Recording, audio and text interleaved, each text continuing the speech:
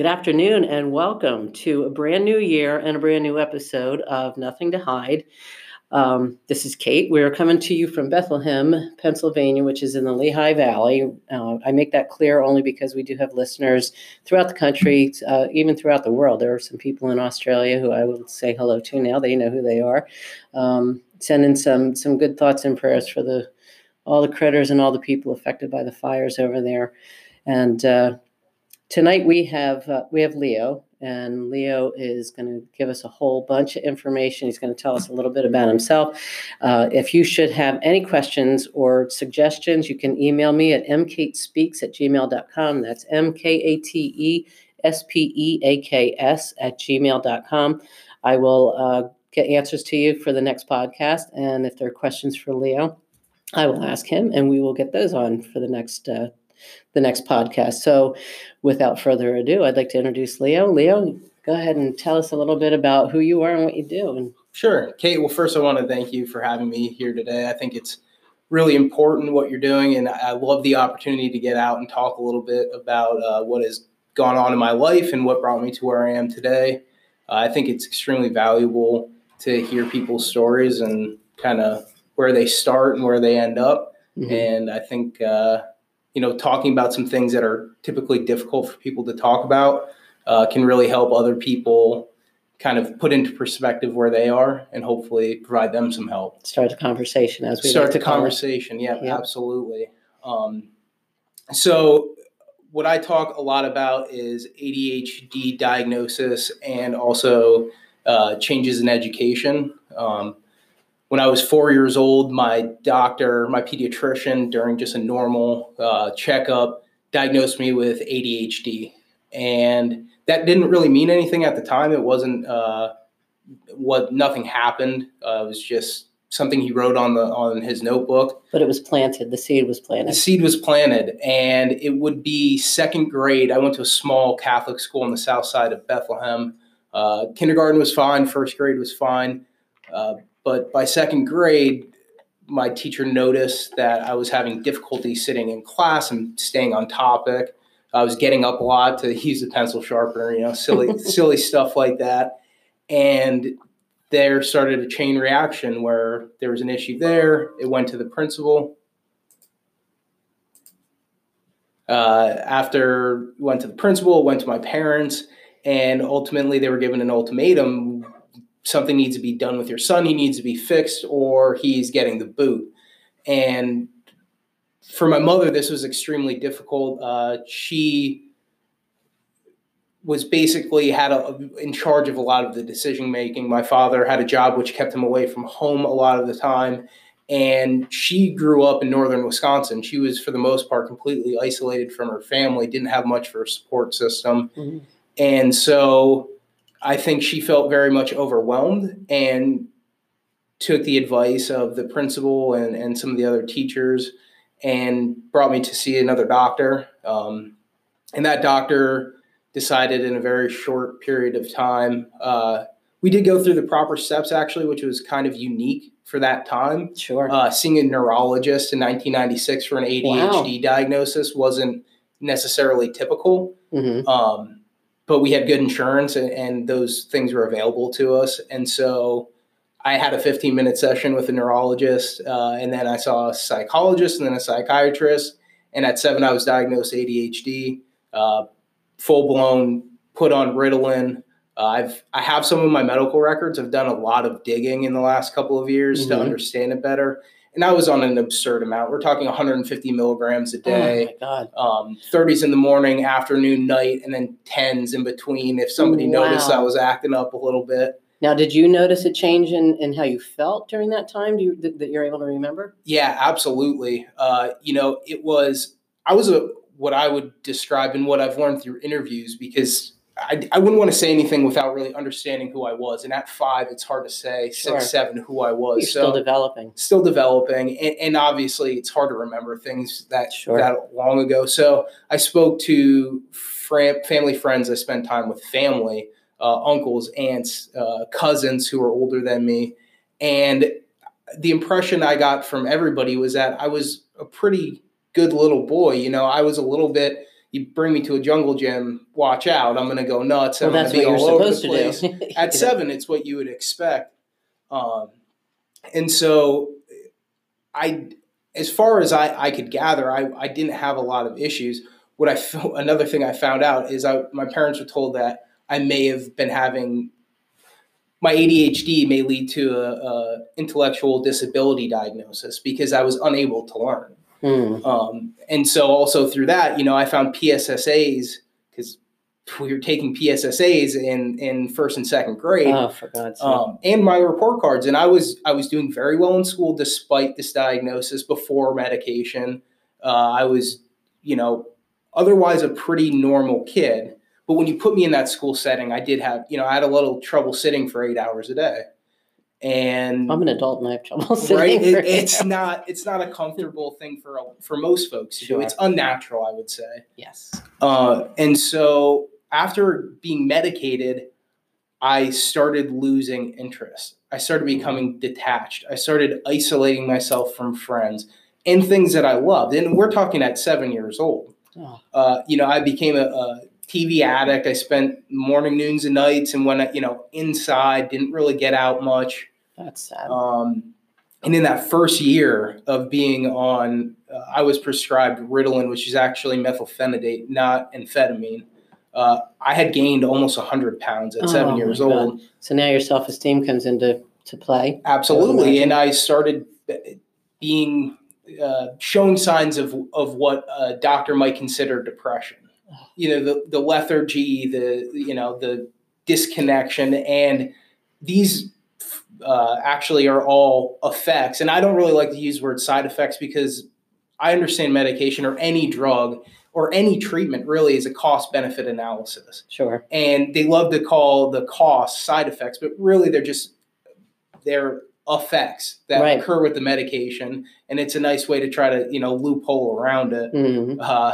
So the pharmaceutical industry, they're wonderful. Huh? And I hope we get to that a little bit, especially just regarding to ADHD and kind of how a lot of big government and people that we elect to take care of us failed us and continue to do so and have done so for many years. Here. So I was then diagnosed with depression, and I was put on Effexor, which to this day is not FDA approved for the use in children. Effexor, yeah. And so that is it's a adult antidepressant. Wow. I can't remember what the clinical name, or methylphenidate is a form of medication, or amphetamine. I can't remember exactly what it is, but it's extremely strong. And I was, again, on high doses for the time, because this was pretty young. In 1990, there were maybe, I think it's around 500,000 kids or so diagnosed and taking some form of medication for an ADHD treatment. Wow. By 97, you're looking over 1 million, and that has continued to grow to the numbers we see now, which is amongst all children, 15%. How much validity do you give to that diagnosis, or do you think that it just wasn't being diagnosed prior to those years? To the depression or the ADHD? The ADHD. Well, so I would argue that I more and more so as society continues to develop and we get further down along the line, it seems like children are losing their childhood.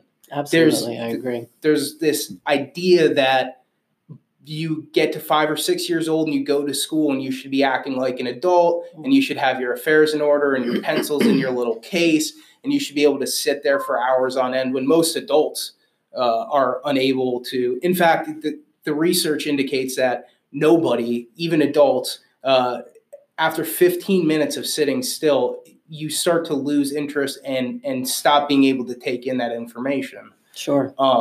And that's adult research. So with children, you shouldn't expect more of them, but we do.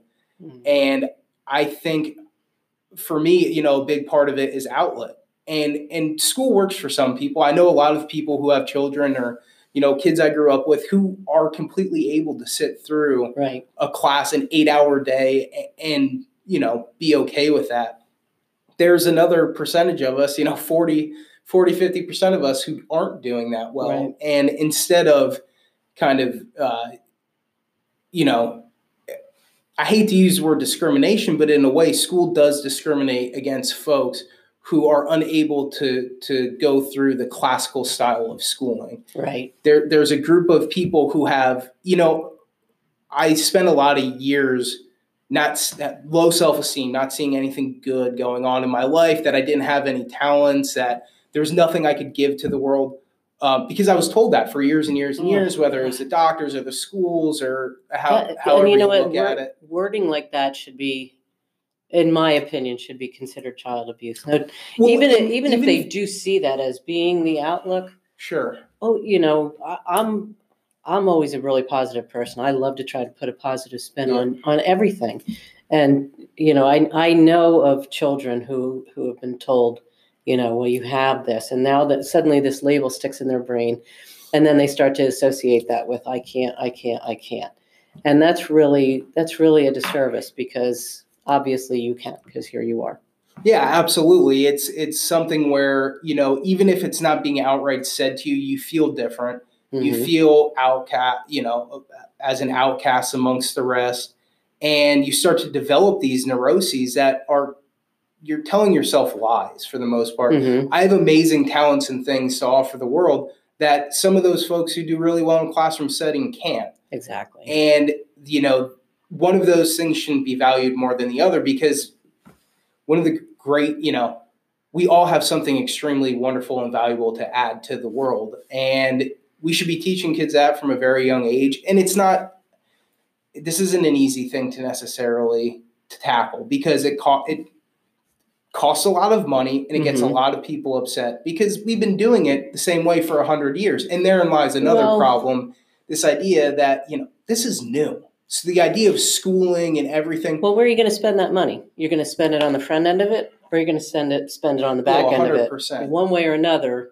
So, instead of having it be the aftercare where the damage has been done, and now, because, there is that old saying, it's easier to build a healthy child than it is to fix easier to build a child than fix a broken adult, meaning that's on the back end of it. So now you really have a challenge, because once you program that stuff in, God, that's so hard to deprogram. It really is. It really is. And, I don't know that. So basically, after the diagnosis and then the depression diagnosis, I spent a lot of my life feeling the same way from 7. Now, I got off the medication at 14. Once I went to Liberty High School, I started refusing the medication, because I knew how much I did not like it. And I truly didn't think that it helped me. Also in my research, what I thought was astonishing is my grades got worse. Whereas now that I'm medicated and all these things I should be doing much better. And instead of getting A's and B's, I started getting, now that could, it's hard to say if that's just anecdotal, if that's, the cause and the correlation and the effect. Sure. It's hard to say. You're getting older, you're more disinterested anyway, around 7th, 8th grade. But that's some of the interesting things. I do want to touch on something that you said real quickly. Sure, though. Yeah, of course. You said about doing your own research, and I give you an awful lot of credit for that, because we just spoke about it here in my office at work, because I come from a generation of parents who, you respected the doctor, you didn't question them, they knew what they were doing. It's different now, and it's not to say they don't know what they're doing, but this is being done to you. So you have the right to know every aspect of your care. You being your own advocate is often, unless you're severely mentally ill, like my brother Tim, he couldn't be his own advocate.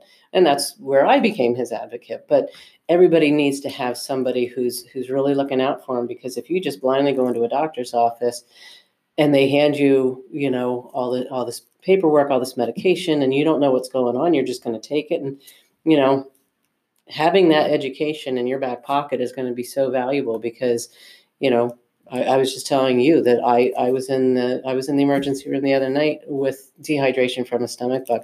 Told the doctor flat out, I have to have a blood thinner because I have a clotting disorder. He totally ignored it. And here we sit, I have a massive blood clot in my arm, which, it's benign, thankfully. I'm not going to drop over or anything. But well, it's a shame, and it's really unprofessional. Had I not spoken up, I mean, granted, he did it anyway, but I made sure, even though it was in the notes 15 times. Well, now it's in there 16 times. And the next time I go there, it'll be in there 17 times. So I encourage anybody to be their own advocate. Yeah. Or to have definitely an advocate, somebody who, if you're timid about doing that kind of thing, like my mother was, well, I went with her. Yep. Don't be afraid to ask questions. Knowledge is power. It's extremely powerful. And, realistically, in my case, when we talk about pharmaceutical companies, they spend millions and millions of dollars every year for disinformation through nonprofit organizations that say, CHAD comes to mind. CHAD was this big organization when I was a kid who tried to lobby the DEA to make access to these kinds of drugs easier. They also lobbied the Department of Education. They had educational videos explaining to children why they had ADHD. Wow. And I mean, to the point where they've been fined multiple times by the government for unsavory practices, for basically peddling ADHD, because technically the pharmaceutical companies aren't allowed to market direct to children or direct to families. But they did. Wasn't a steadfast thing.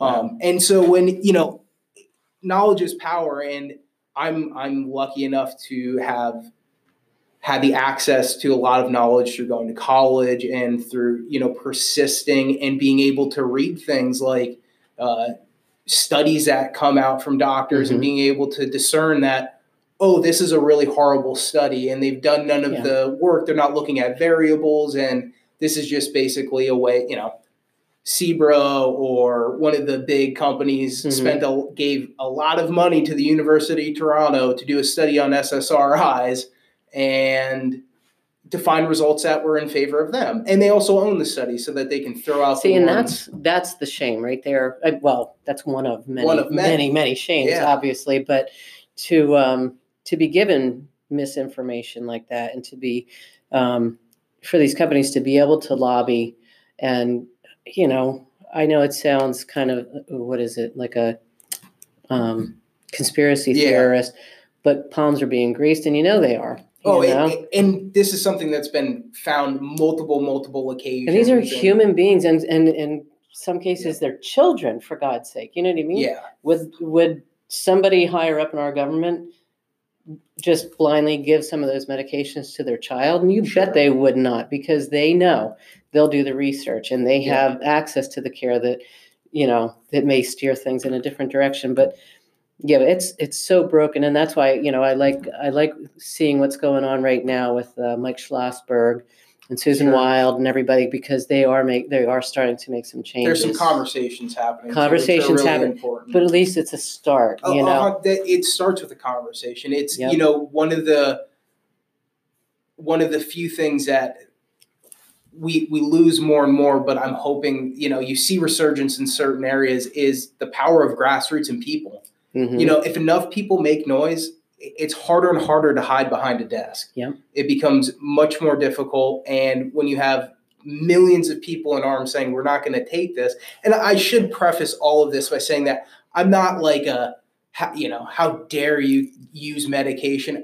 I understand that medication is an extremely valuable tool for a lot of people. It's something that, but when we're diagnosing children at 20% and giving them medication as basically the end all be all, the only thing that works. While their brains are still developing. Yeah. While the CDC has looked through and done the research multiple times and said that there should be an average no higher than 2 to 3% in children who have ADHD. And I think about, I read your book, and one thing I always think about is Timothy in the Firecracker. When he's on the bus and he lets the firecracker, or was it a smoke bomb go in the bus? It was a smoke bomb. He and his friend had the smoke bomb, yep.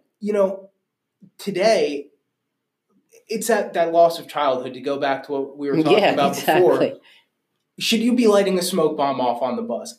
Absolutely. But should you be able to have a story like that to tell when you're an adult? Sure. And, yeah. what's ultimately, like, how do we determine when a child is supposed to act in the way that we're expecting them to act?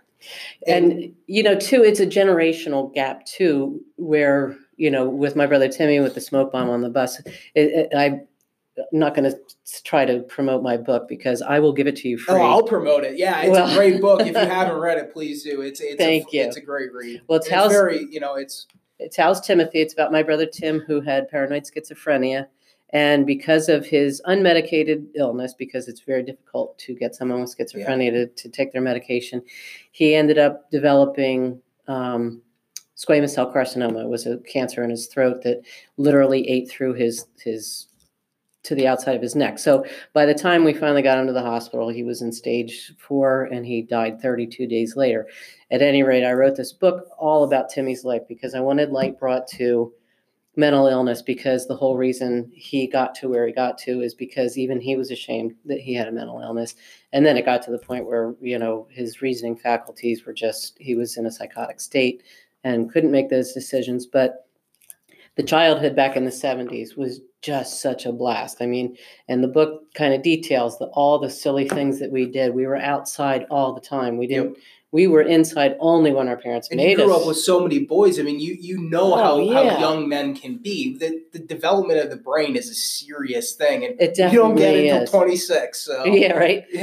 But I look at now. I raised my son. He's going to be 27, and he played outside, but I was always kind of in the background. Like as a young girl growing up in the 70s, I wandered off. My mom had no idea where I was. She didn't have to worry about it because you just didn't think that way back then. Yeah. Now, and I just had this conversation with my son. Now you have kids they're afraid to go to school because there are mass shootings, and they're afraid that. And stranger danger. Danger. When I was growing up, that was the big. You can turn. I think it was CBS or whatever the big network was. It's 10 o'clock. Do you know where your children are? Yeah. And so we kind of instilled, and if you look at the data, realistically, it hasn't, horrible things happen in this world, and it's a shame. There are horrible people who do horrible things all the time. But it's stunting us from going out and living our lives to our fullest extent, because fear is such a huge factor now. It's strong. And I'm going to be honest, I took a bus into New York City on Friday, and for a split second going into the Lincoln Tunnel, I thought... You think about it. Yeah.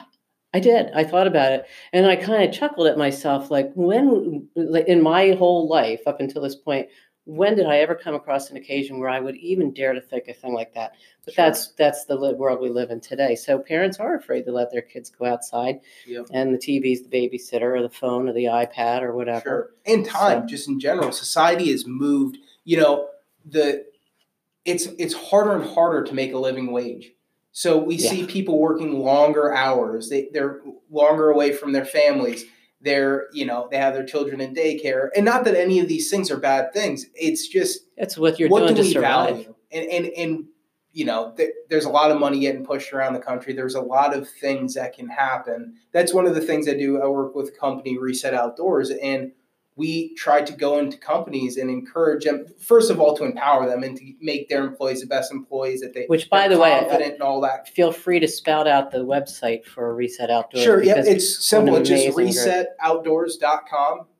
You can find a bunch of good information on there, and we're going to be having some more bios put up about some of the people that work there, but ultimately, it's.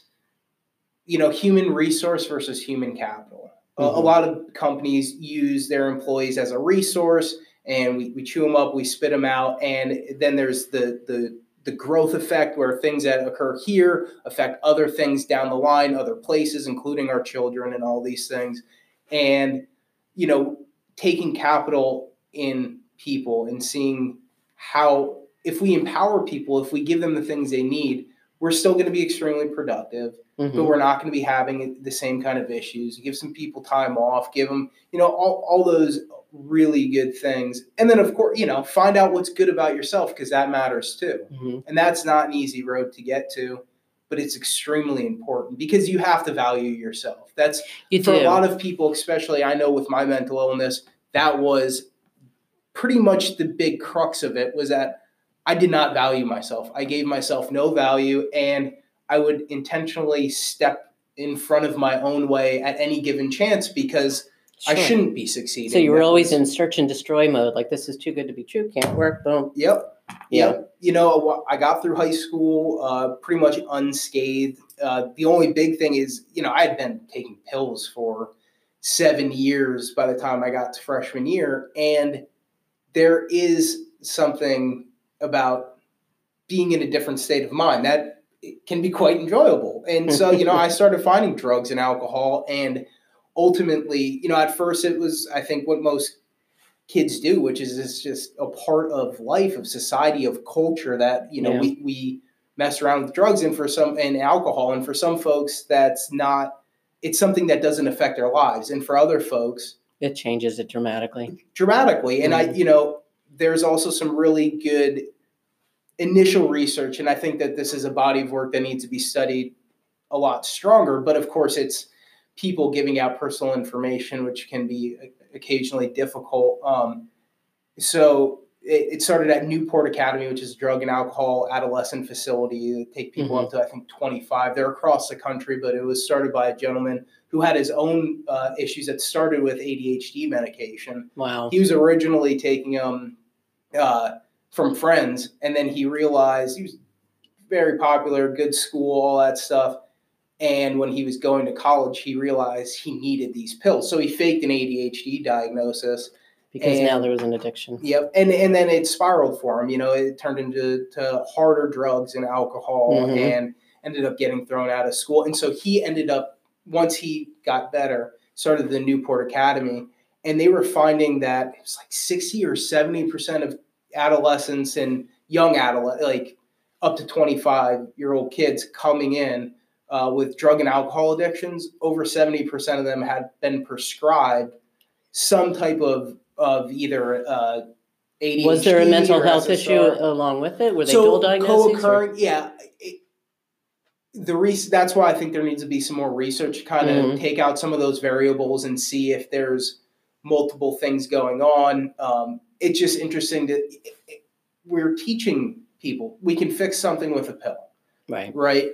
And when you're very young, and so what's, you know, it's hard to differentiate at 16. What's the difference between smoking a couple of joints and taking this pill? It's, you know, and this one's natural. It comes from the earth. So what's, you know. Yeah, but while your brain is still developing. Especially with a diagnosis like your brother's, it's something that now there's enough research that we understand that the use of marijuana in people who have schizophrenia and others, is it schizoaffective disorder and schizophrenia? It can tip the scale. It can tip the scale, and then those diagnoses can come on earlier, harder, and so, you know, it's something where, you know, it's a part of society, it's a part of culture, and a lot of people don't have problems with it, and some people do. And so, you know, that's kind of what I really started enjoying drugs and alcohol. Ended up dropping out of college the first time I went, partially because I wasn't interested and partially because I was spending most of my time drinking. And you had more important things to do, right? Exactly. Yep. And man, I really, for the next couple of years, I just kind of floated. I was working in construction, still abusing a lot of alcohol and drugs, and just wasn't happy. I didn't know that there was going to be any kind of big future for myself. I eventually was like, okay, well, I need to start doing something to prove that I'm worth something. So I went back to school, got a degree, thought I was going to be a cop. And that's kind of a problem if you're smoking a lot of marijuana. A little bit, yeah. Don't, you know.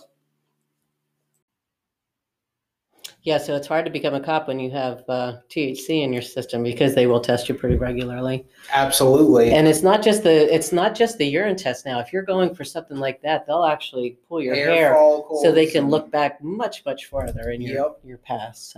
And so I ended up deciding after graduation I would try the military. And so, I started getting better. Like I stopped smoking weed. You can't obviously pass a piss test doing that. I stopped drinking. I had to lose more weight. I also lost a lot. So ever since I was very young, I was always overweight. And by the time I got through Kutztown, I was probably 350 to 60 pounds. Wow. And you can't tell that now. Yeah. I mean, I had, to me, I started putting myself in this position where it was, you don't have a choice, you have to. Right. Instead of doing what this was something to me that I have to do this, which is kind of difficult because if it doesn't work out, you're setting yourself out for another, well, look at this, I'm a failure. Yeah, look, I've failed at that too, darn. Absolutely. And that's kind of what ended up happening. I got, I was down to 210. I was, went through the entire process, went through medical entrance processing, made it through. I got to the point where I would do my interview for officers candidacy school. And I broke down, complete puddle on the floor, crying like, I can't physically do this. Why? How can I stand up in front of a group of men who are deserving of the title, and I have to explain to them that I should be one of them? Like, I shouldn't be. I have no reason to be. And so, I walked away from that, and that's probably the worst I've ever been in my life, where I got to a Y in the road. And if I go down, basically it's nothing's ever really going to get better. Right. So do I, there were times when I would think like, is this where it ends? And then, but there's a part of me, an instinctual part that said, this can't be it. There has to be more to life. There has to be, whether it's a purpose or something I'm missing. And I had been asked multiple times to meet with this wonderful woman. Her name's Cheyenne Meese. Cheyenne Autumn Whitehorse is her name for work. And she lives out in Richland Township on a farm. She is one of the coolest, chillest people I've ever met. And of course, I had I think this is a good point or time to bring this up too. I blamed and hated everybody. I blamed the school. Yeah. I blamed my parents. I blamed the doctors. I hated that. I couldn't believe that they had the audacity to do this to their child, right? Mm-hmm. And she did a lot of interesting stuff. I think the biggest and most impactful thing that she did for me was help me change my perspective and see it through somebody else's eyes. And I started seeing it through my mother's eyes. And here's a woman who was being told by everybody who was in authority that this is what you have to do. And, I started looking at it from more of a loving and compassionate point of view. Yeah. And in doing that, I was, a lot of that weight that I was carrying started getting freed. Yeah. You start to look at your parents, like they did the best they could with what they knew. Sure. And they didn't do anything purposely ever to hurt us. I mean, Absolutely. They loved us. Yep. And they didn't know. They didn't know. She didn't know that power is knowledge, or knowledge is power, rather. Yep. And back then, I mean, the internet was not something maybe you'd go to the library and catch it, but it wasn't something that people had computers in their home. And even so, trying to access information like this, it's still incredibly difficult. If you're trying to look up for anything, not just ADHD or stuff like that, finding some really good information can be difficult because it's not on the top of the Google search engine. Well, and we're also at a time too where you're not sure you can believe everything that you look up on the internet. A lot of misinformation. We have fake news. We have, so it really is. It's a tough time because you feel like we've advanced so far. We have technology and we have these answers right at our fingertips. Now you feel like you don't know if you want to trust those answers, but Yeah. But anyway, so. Yeah. So Cheyenne, she gave me a lot of other interesting tools, and I love to share them because, I think these are just she told me, think of your life as a field, and over in the corner, you have a big pile of manure, big pile of shit over there. And you can let it sit there and fester and ruin your life, and it smells and it's just horrible. But if you spread it and you seed it, something beautiful might grow out of it. Yeah. And that hit me kind of sideways. I couldn't really process it at the time. But what that idea would eventually mean to me was, I wanted to talk about what happened with me, and I wanted other people to start listening and paying attention and looking at some of the alternatives. And, I didn't want another 7, 8, 10-year-old boy to suffer and go through the same kind of things that I did unnecessarily. Right. Um, and it's like the Buddhist saying, there's no mud, no lotus. Yeah. Because the lotus is one of the most beautiful flowers, but where it comes from is muck and mud and dark and dirty. But you have to have that in order to. So if you spread the manure, you actually have to do that before you have the something beautiful. So I really like that analogy that she gave you. That's awesome. It's cool. Yeah. And I could definitely, I spent a little bit of time on farms as a kid as well. That's kind of what got me into the outdoors. I mean, most of my family's from, my mother's side of the family is from northern Wisconsin, like way out in the boonies. I have an aunt and uncle who had a cattle farm, and a Black Angus cattle farm, and I had other families who worked in the woods as loggers and doing construction and all kinds of stuff. And I spent a lot of time, out of the 30 years, I've spent 7 years of my life out there. I also lived out there. So it was kind of preparing you without you actually knowing. A little bit. Yeah, absolutely. And it's something that I loved. And so when I was starting to get back into, okay, who's Leo? And, let me find out, let me do some of what I love. Mm-hmm. Stop putting a timetable. Yeah, because I was older. I was 27, 28 years old. And, now things start becoming real. It's like, I'm an adult and I shouldn't be here and I shouldn't have these problems. Once I took myself off that timetable, when I threw the clock in the garbage, things started happening that I couldn't believe. I started getting involved with great organizations, National Alliance for Mental Illness. That's how I met you. Great group of people who do awesome work. And, I'm really lucky to have the relationship with them that I have. Through them, I met Connor Moriarty, and now I'm working with Reset. And, and that's how I met so many people who have been on the podcast. I facilitate one of the family-to-family, the family-to-family course for NAMI. And through that, I have made so many connections, and so many amazing people are in my life now. And like you said, you can't have the lotus without the mud. And I think of that, like everything that we went through with Timmy, and how incredibly overwhelmingly painful that was, and still is when I think of those memories.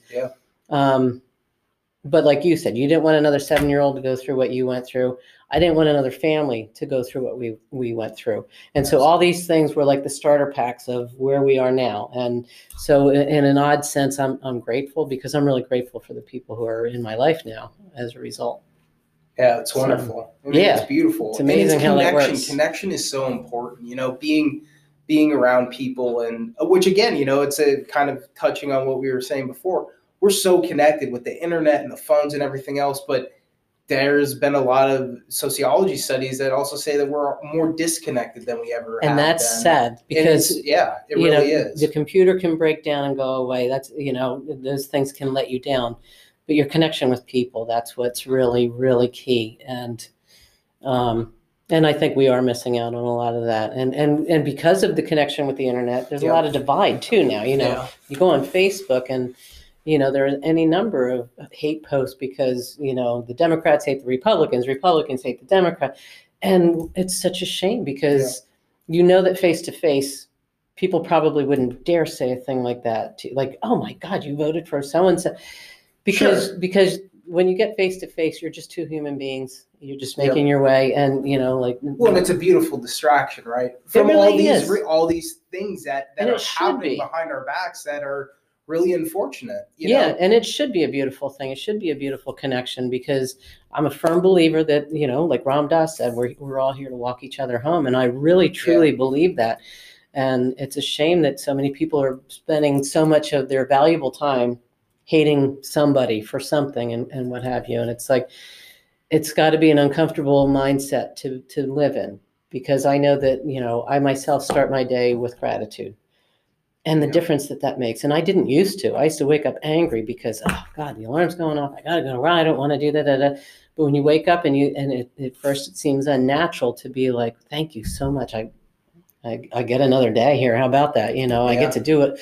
And once you start to do that, it becomes the norm, and life just feels so much more beautiful when you can appreciate it that way. But I can't imagine being that angry all the time. Sure. But anyway, I kind of got off the subject. I mean, I've 100%. When I was going through, multiple iterations of the lows. I mean, I hated everything and everybody, and it's a really dark way to wake up and to feel and to live, and it doesn't give you a lot to look forward to. No, and it's not, but how you learn these skills, and for me, it came through somebody that when I first went to go see that Cheyenne, I was like, I don't know what anybody thinks I'm going to get out of this. Right. If this woman puts a rock on my face, I'm going to throw it through a window. Right? Guess what? She ended up putting a rock on my face. Did she really? Over time, I let her try it. It wasn't for me. But you know what? I got to a place in my life where I was comfortable enough with myself to allow something like that to happen. Sure. And, that openness, that vulnerability. When you say a rock, are you meaning like a crystal? Yes, like a crystal. Oh, okay. Yeah. I'm like, wait a minute. I'm trying to visualize this. Yeah. Like, oh, okay. No, it wasn't like a boulder. I understand. Yeah. I'm going to hit you with this rock, and you're going to get it, and you're going to go live happily ever after. I understand. Yeah, it was. Being open is something that. I want to meet this Cheyenne, by the way. I would love to talk to her. I should definitely connect you both, and man, I would love it if she would come on here, because she's just Cheyenne. If you're listening, you're invited. Come be on the podcast. So influential in my life to get me to where I am today, and I always speak her praises. And I have this thought that keeps coming in and out of my brain. So you better speak it. Now. Well, no, it went out. Now. Oh, I got you. Yeah, it's out. It's out now. I was going to say, too, you have so much information that if we do run out of time, you are always welcome to come back. Oh, I appreciate it. And we'll do it like a part A, part B type thing. So that'd be awesome. Yeah, you have great energy. I love it. I am really looking forward to. I had taken a break from the podcast, and people approached me and they were like, what's going on? Why aren't there any new ones out there? Because I kind of was like, oh, they're not taking off. When you were busy, you do a lot of good charitable work over the holidays, and I know it was really. I was busy, but I was also having my own little pity party because I didn't see, because I get to see how many listens they get, how many people download, and the numbers seem to be declining, and I just kind of felt like, it's not working. Da, da, da. Yeah, and the time of the year, people are busy. Yeah, so I thought, well, I'll take a break. Well, then over the Christmas holiday, people were approaching me going, oh my God, I listened to this one about such and such. And, thank you for that. And that's so cool. The different people who finally got the courage to go. And I felt really good about that. And so, thank you. And you just reminded me, courage. Courage is just a word. And I'm sorry to the nice lady who I heard this from. She has a great Netflix special, but courage is just being vulnerable. It's not something that's easy to do. No. But that's what courage is, and doing something like that can be extremely empowering. The feeling you can get from opening up and telling people, like 28-year-old male talking about his issues is not necessarily comfortable. No, definitely not. Well, anybody's talking about their issues. Anybody, of course. But the thing is, and this is the way our society has become, or has always been, I guess, where you don't talk about certain things. And that's the whole, we could beat that over and over like a dead horse, but it would, it still comes back to the same thing. There, if I have heart issues, well, I have to get a stent or this or that, or, I have cancer, or, I have this. Nobody wants to say they have a mental illness. And why that has become such a taboo subject, I will never understand. I don't get it either, because it's no different than any physical health issue. And it's a part of the body. It's a part of, and it could be the treatment. It could be the. And without it, without your brain, not any of these other things are going to even matter. So it's got to start there. It's got to start there. Yeah, and it's wonderful point in the fact that that's really, if you think of it from an automotive perspective, that's your engine. That's where everything is coming from. I wouldn't be able to sit here and talk to you and move my legs and, do all those breathe crazy things and have a heartbeat. If it wasn't for my brain. And so, and that's where treatment too. Like I didn't want treatment. I didn't trust doctors. I hated them. I blamed them. And so I found my own way through another source, Sure. which wasn't necessarily a doctor.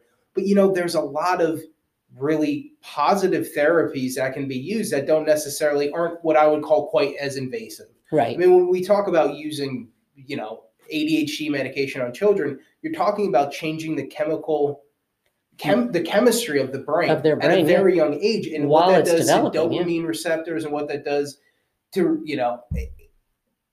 they say they know, but the reality is they don't. I mean, even there's research on the ADHD brain, and that neurologists have done studies. And kind of back to our conversation about, if you're able to read the studies are horrible.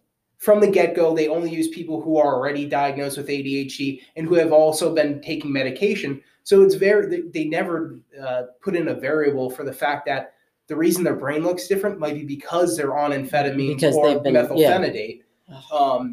But this is like research that when you try to go on and talk to somebody about it, they get, well, neurologists have found, well, no, they've done a study that's been published. That's absolute crap. It's not a good study.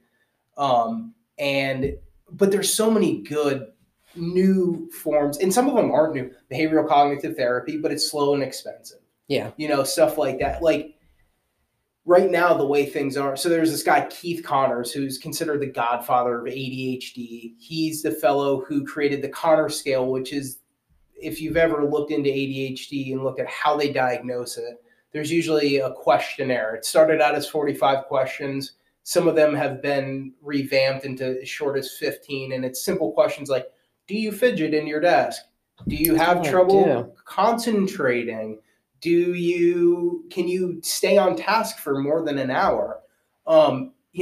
The majority of people are going to answer no to these things. I've already answered no to the ones you asked. I've taken it recently, and I've gotten a very high score, which is not good. It means basically I should be on medication still. And I know, for me, I don't believe I have ADHD. I believe I have a personality that is such that I have a lot of energy, and I found ways to expel that energy. Right. But Keith was a guy who for many years would go to all the conferences and talk about it, and took a lot of money from pharmaceutical companies and did all the things that, a good psychiatrist should. In fact, I don't know if he was a psychiatrist. He must have been, because he did diagnose it and give out pills. But, he had multiple degrees. I believe he started his work at Harvard, his research. And when you look at how he told folks that other doctors how they need to diagnose ADHD, the questionnaire was just a small component. That was a preliminary, is this subject do we need to go further? Yeah. Yep. And then from there, you're talking about hour-long conversations over months with parents, with teachers, with the child themselves, to truly be able to diagnose. Because ultimately, still, this is a subjective diagnosis. It's not something that there's any there's no scan or anything that you can see it, right? Absolutely not. The closest thing is that study that I alluded to earlier, where the neurologists have a study about the ADHD brain, but it's not a good study. It's not something that you could use and it's to validate what they're saying. So the reality is those diagnoses happen within 15 minutes in a pediatric office. They're not even today still. Well, we say that about all the different mental illnesses, how, with some of, like with schizophrenia, and that a lot of times it's somebody being 302'd.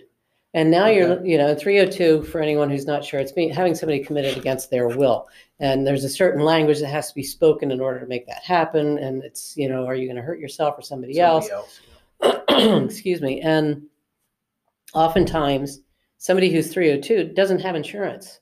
So now you're 302. So you're being held for, 48 to 72 hours. Well, now what? That's not enough time to diagnose somebody.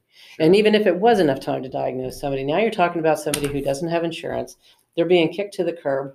They don't have the money for the medication. There's no follow-up plan or anything. And that's really That's really a crime. Well, and traumatic. I have to imagine for somebody, Traumatic, especially yes. if they're going through an episode or, that I can't imagine if you could see that through their own eyes, we would see how barbaric it is. And see, that's the other thing too, is a lot of people want to discount that. And I can say this from experience with my brother, Timmy. He was 302 initially, and he did have insurance and got to stay, and then committed himself for another, I don't know, it was 20 days, I think it was. But he was scared to death.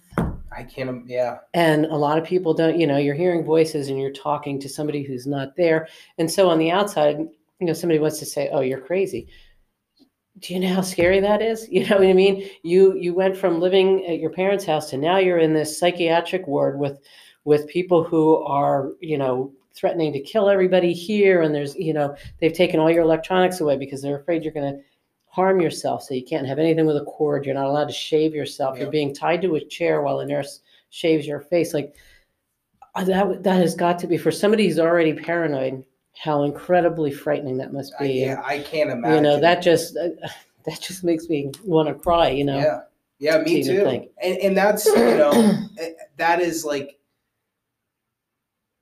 I think about mental illness as a spectrum, and we kind of talk a little bit about like, why are people so ashamed about mental illness, about talking about it? Why are people, are keeping people from treatment, or keeping themselves from treatment? And and we always say anti-stigma and stuff like that. I think it's a big part of it is that it's on a spectrum. Everybody has an aspect of mental illness. Absolutely. Anybody who says that they can sit their whole life and never feel sad and never, I can't. And that may be a mental illness in itself. Yeah, right. The inability to feel deeply enough to become psychopathy and like those are the lack of empathy, the lack of feeling towards others, and that kind of thing. Like that's a diagnosis within itself.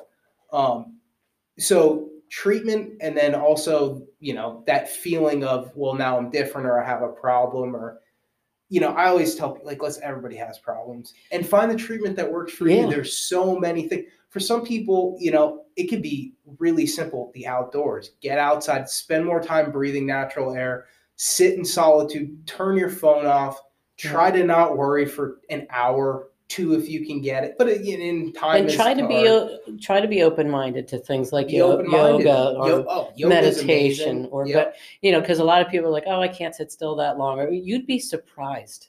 And give yourself the chance. I have a lot of friends who say, well, I can't meditate, I can't keep my mind quiet for that. Well, I'm the most spastic spaz that there is. I sit and watch TV and my feet are because I simply don't hold still. Well, and there's interesting research into this. So typically what somebody will go through in solitude in the outdoors, your first 15 minutes, you're kind of sitting there like, what the hell? What am I doing here? Yeah, your mind wanders. The rush, the mind's rushing and wandering. And then you start hitting that half an hour point and you get the fidget, you start, I need to get up, I need to do something. And then your mind's really racing. And then at about the 45-minute mark, that's when people kind of start to calm down and start to notice their surroundings, what's going on inside the body, outside the body. And it's kind of like a quiet zone. So if you can take the time to get to that 45 minutes. You start to look forward to it.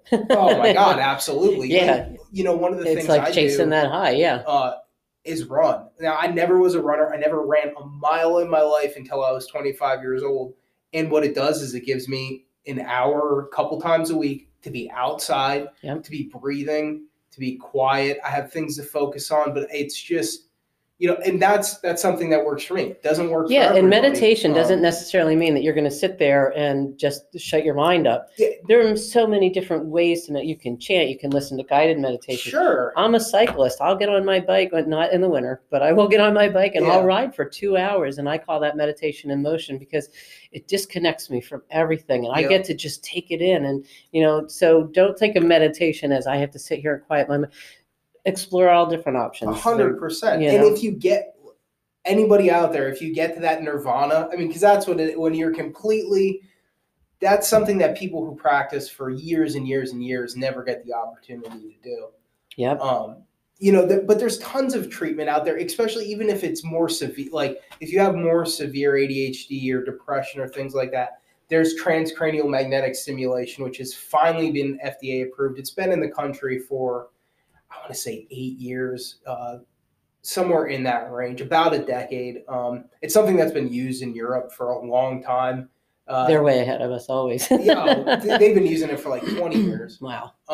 And the results, it's non-intrusive. It's something that lightly taps the brain in certain areas to wake up, some of the synapses and issues that are, or parts of the brain that are causing issue with imbalance. And it can be amazing for folks. I mean, and you're talking, yeah, I'm sure there's talk therapy and other things involved with that, but no medication, no. So there's so many different ways, and especially children. Like, kids, first of all, have a really hard time explaining what's going on. Yep. They are way more intuitive than I think we give them credit. They are little humans. They pick up on so much stuff. And, we're constantly and more often requiring them to do things that is not in the nature of a child. Babies are born perfect and then the world ruins them. And basically that's what it is. You start to instill all this pressure on them and suddenly they're not. Yeah. I mean, when you start, I heard recently somebody talking about entrance exam for kindergarten. Oh, for crying out loud. I heard, and things I hear a lot. My daughter is doing really good in school, but she's really failing in science. I think she might have ADHD. Oh, no, I think she hates science, which is okay. Some people aren't good at science. Yeah, of the structure of the education system, that if we see a child failing in one of the aspects that we require them to study, that means that there must be something wrong with them. I got straight A's in science. I did well in English and writing, but math. I'm with you. Math was... You would have thought I was dropped on my head that I was not able to do it. To this day, absolutely. Math is just not my strong point. I'm with you 100% when it comes to English and social studies and even sciences. I don't have nearly as much trouble. But when it comes to math, and some of that is maybe I never had the right math teacher. I had a teacher at Kutztown, Dr. Karahoka, who was the first and only math professor I ever had in my whole life that I enjoyed, and I did well. I had a B. That's the highest grade I ever got in math. There is something to be said for who the teacher is. 100%. Yep. And, the education system, this is nothing. It's not something that's put on principals and administrations. Sure, there's a lot of stuff that the individual matters, right? Yeah. So if you want to be there, be there. If you don't, maybe you shouldn't be, understanding and working with families instead of talking about Timmy and the smoke bomb. I heard a story this year about a kid who threw an egg out of the window on the first day of school, hit a car. The guy didn't crash into anything, but he was Now he's got criminal charges. Well, they were considering criminal charges. Should we press charges against a kid who's 13 years old for being an idiot? Definitely punish him, but not to that extent. But there are tools that we have been given over the centuries that we know work, like embarrassment. Take the kid and make him wash the car in front of the whole school, right out there, right in the thing. Public flogging. I mean, there's a lot of things and steps that could have been done to punish him in a way that would teach him a lesson without criminally, because labeling. Now we get into, now he's criminally labeled, and it's just... And that may define the way he moves forward now, For sure. Absolutely. I don't want to cut you off, but we're just about out of time. Okay, sure. I'm so glad you came, and we're definitely going to do a part B. So please, anytime. Stay tuned. And by the way, any questions for Leo, mkatespeaks@gmail.com. I'll get the answers and we'll report back to you with our next recording. And thank you guys so much. And thank you, Leo. Thank you, everybody. Appreciate it. Thank you, Kate.